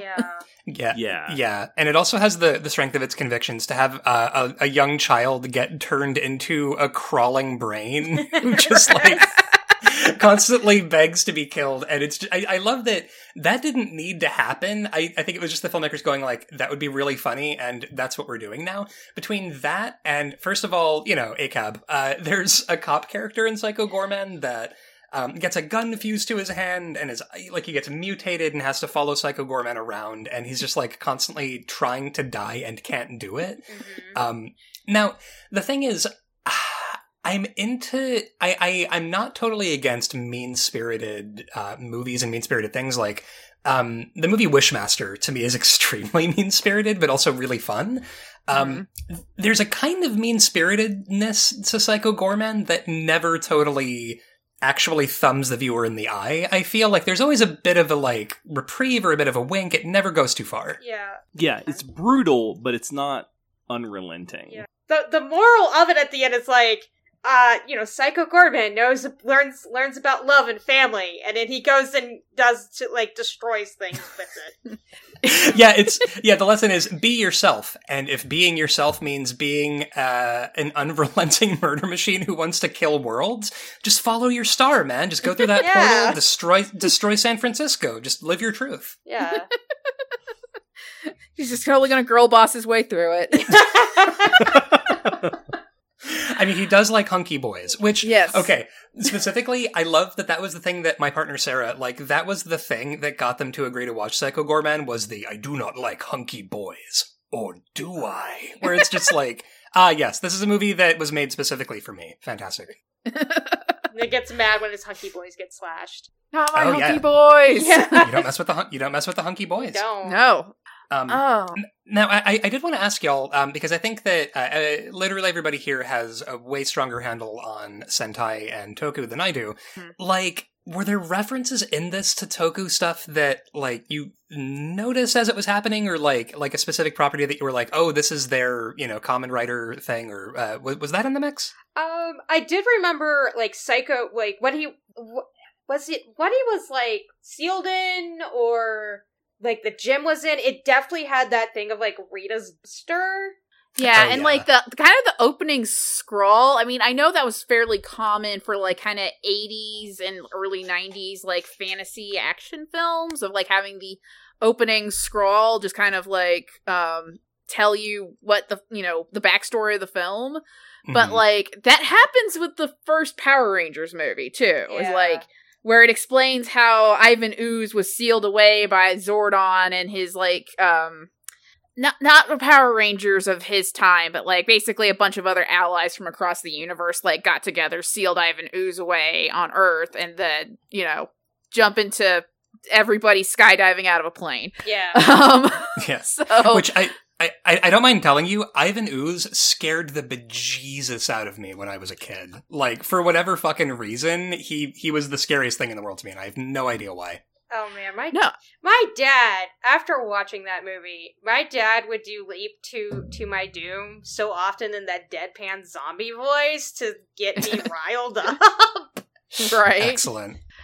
And yeah, I could totally see that about, as a kid. Like, I remember briefly seeing Ivan Ooze as a kid, because I wasn't allowed to watch Power Rangers as a kid, so, like, but I remember briefly seeing Ivan Ooze when, like, it was playing at, like, my daycare, like, the movie was playing at my daycare or something, and I remember being like, oh my god, that guy looks freaky as fuck, but then you watch it when you're, like, 30, and it's like, oh my god, like, I can't remember the name of the actor. I remember that he played, Belloc in Raiders of the Lost Ark.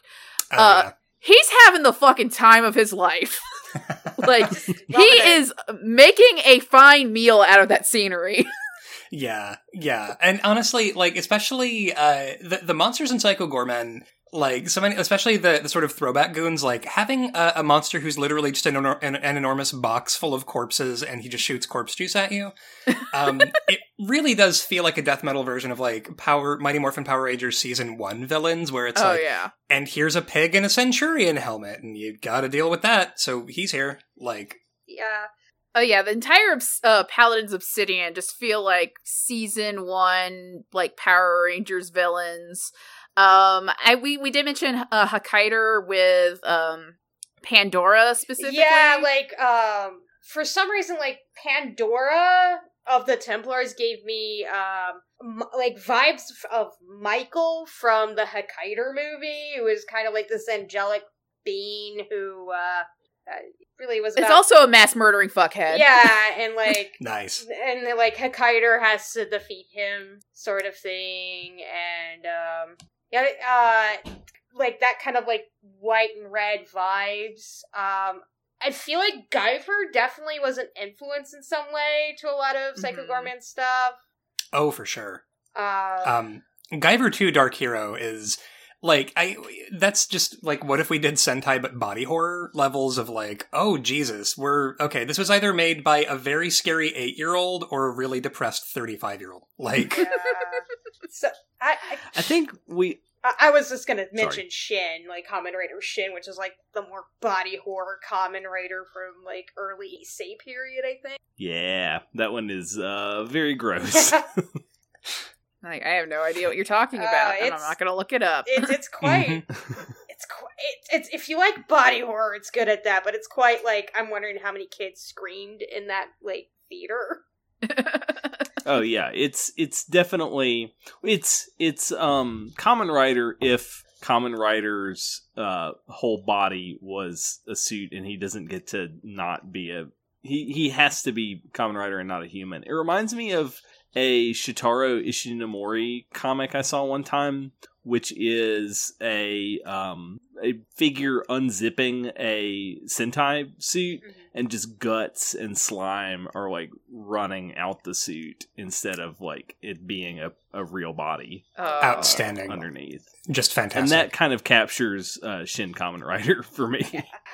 I would be remiss to let us not mention that Psycho Gorman is purple. Yes. As is Ivan Ooze. That is some vibes I definitely got, as well as kind of like, I'd say Ivan Ooze is a bit more campy, but definitely kind of like really over the top vibes Psycho Gorman was. So really, it's that Psycho Gorman is like if you made a really buff creative wrestler of Ivan Ooze, and you just had him, it's like, all right, so he's gonna be like 7 feet tall, and he's just gonna be like pile driving everybody to death. Where I feel like Ivan Ooze would be like a Toru Yano sort of wrestler, where he'd be doing all manner of tricks to try to pull out the win. Like, I feel like it's a different vibe. Yeah. Yeah.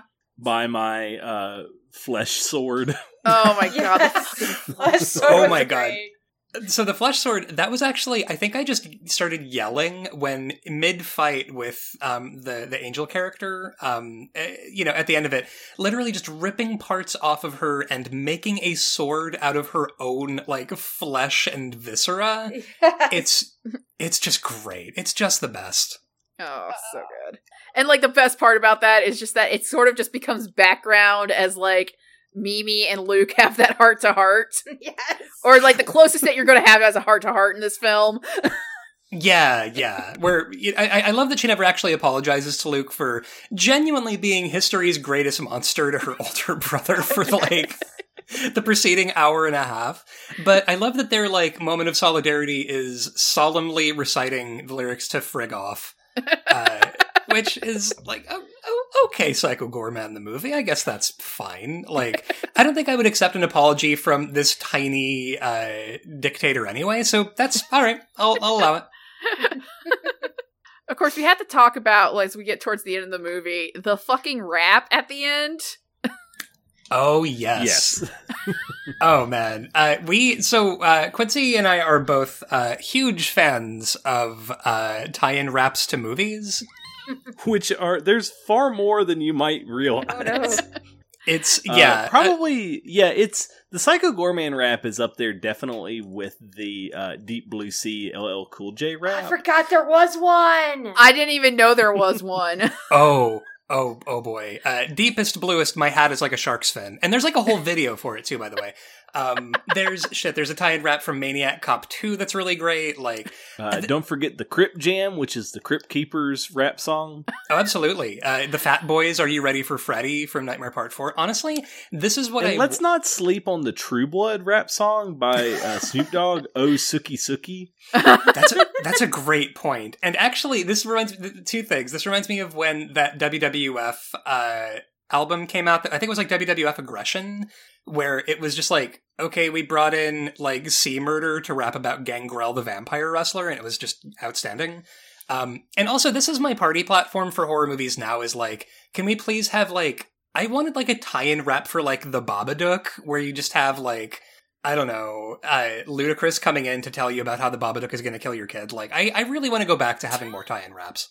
It truly is a lost art. It really is. Because, like, because my first thought was, oh god, because, like, I guess because, because obviously, like, you go to the first layer of, like, you remember Will Smith rapping for like Wild Wild West and Men in Black.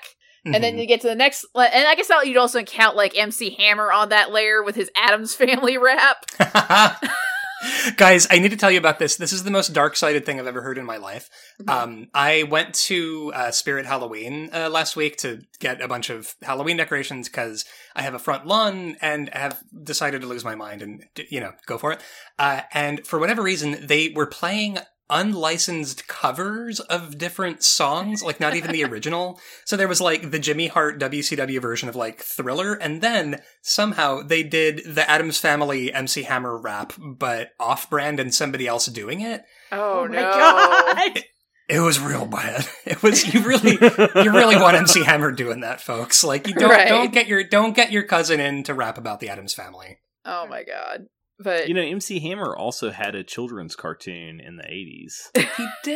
He did. If you were any kind of celebrity, you would probably have a Sunday morning cartoon. There's quite possibly just like one, eighth of a helix of MC Hammer in this movie. Yeah. Yeah. And of course, I'm just remembering, like, when you mentioned that, because I'm like, I feel like if it came out at a different time, like, Psycho Goreman probably could have gotten its own, like, Saturday morning cartoon that was just very different. Because I remember the fucking Evolution cartoon. Oh, God. Oh, yeah. That did get a Yeah. cartoon. I mean, and, like, man, that's... you watch that movie, Why? it is definitely not, like... No. It is definitely... Yeah. Yeah, no. I'm sorry, I'm at a loss for words because Evolution has prominent primate genitalia. Yeah. Like, that's a big plot point in the movie is primate genitals. And then they're like, Saturday morning cartoon. Yeah, let's or go. like the fact that it ends with a giant, like, mutant alien getting, like, a Head and Shoulders enema. Wow. It's like... Hachi Machi. And they were like, yep, kids should watch that. It's like Toxic Crusaders being a cartoon that got, like, toys and shit, where it's like, okay, so the Toxic Avenger, which by any standards, no child at any point should ever be watching, and just, them deciding that what if we could maybe make some money off of toys. Like, it's... Yeah, you sort of couldn't picture, like, There Will Be Blood, the animated series or something. Like, they're not going to be doing that now. Yeah, but I just feel like... What I really love is they've made Psycho Goreman figures, and they've made them in that, like, retro zero articulation style, and they even had a limited edition, like, Happy Meal box. Oh, nice. Oh, fantastic. Oh, yeah.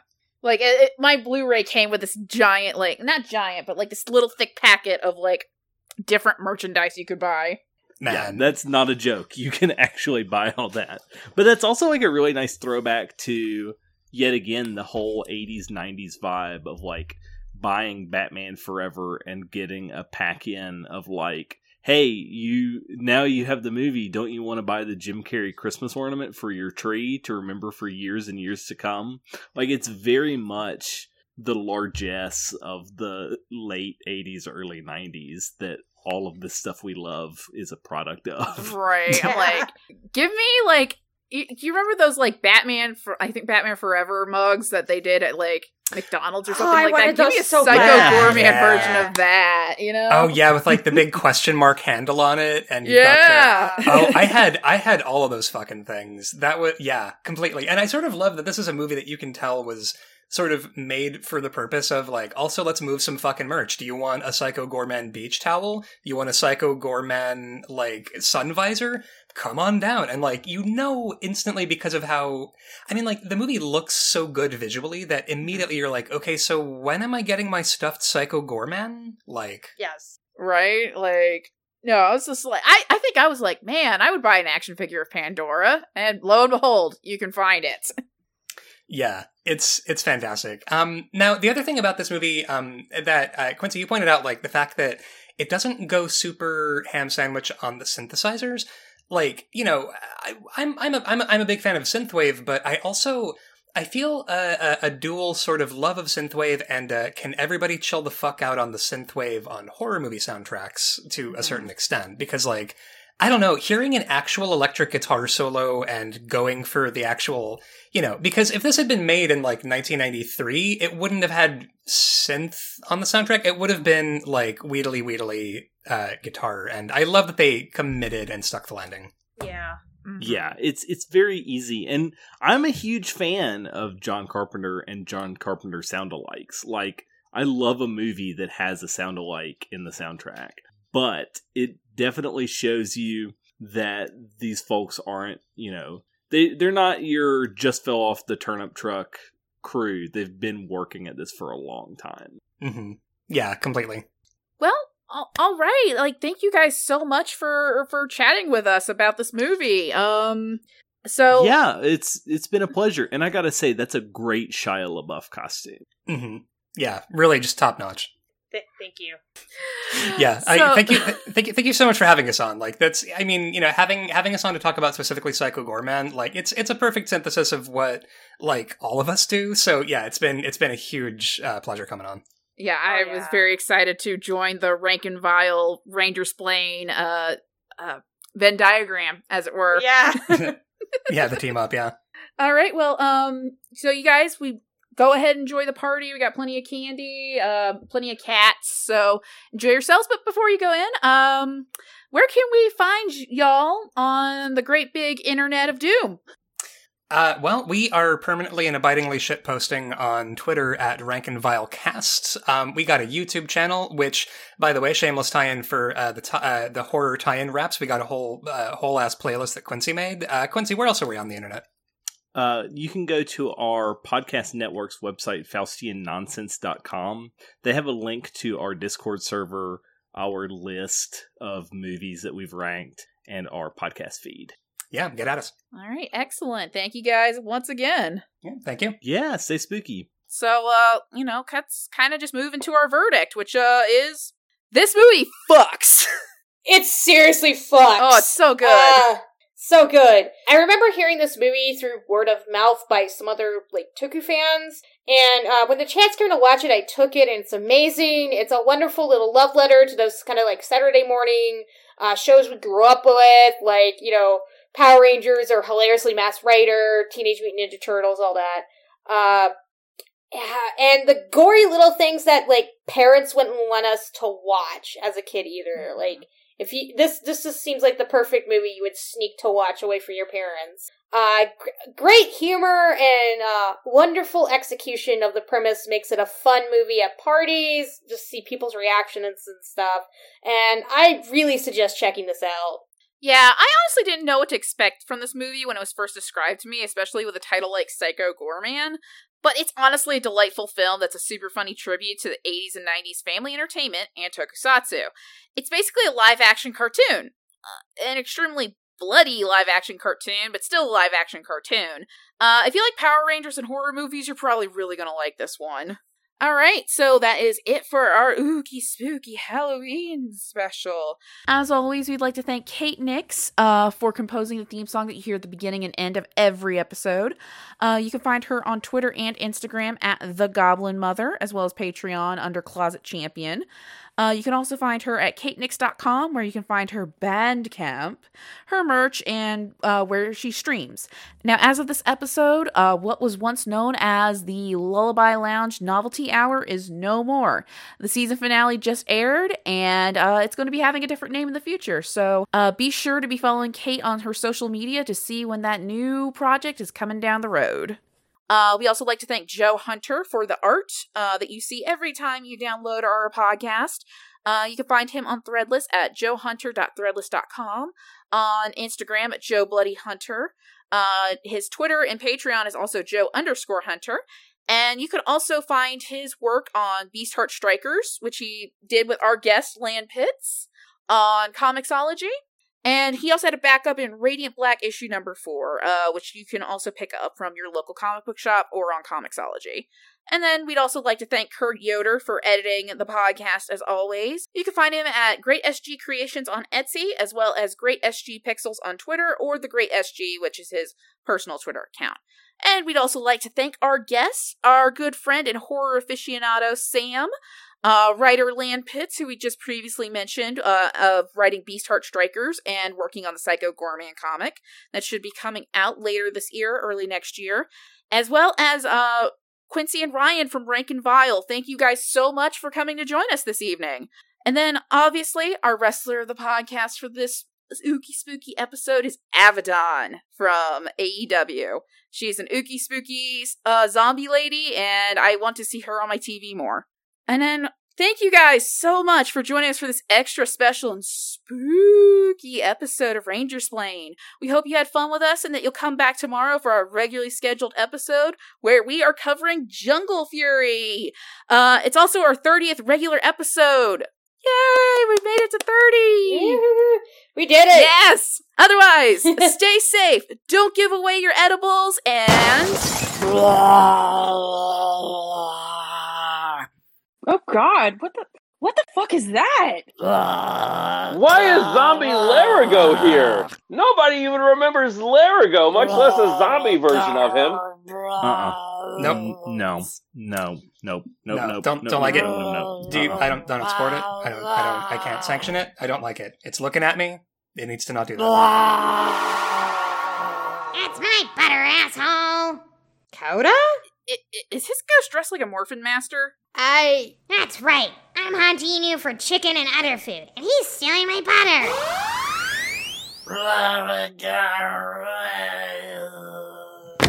I have defeated you, and the butter is mine! Scene weirder. Happy Halloween! Happy Halloween! Go. Ranger.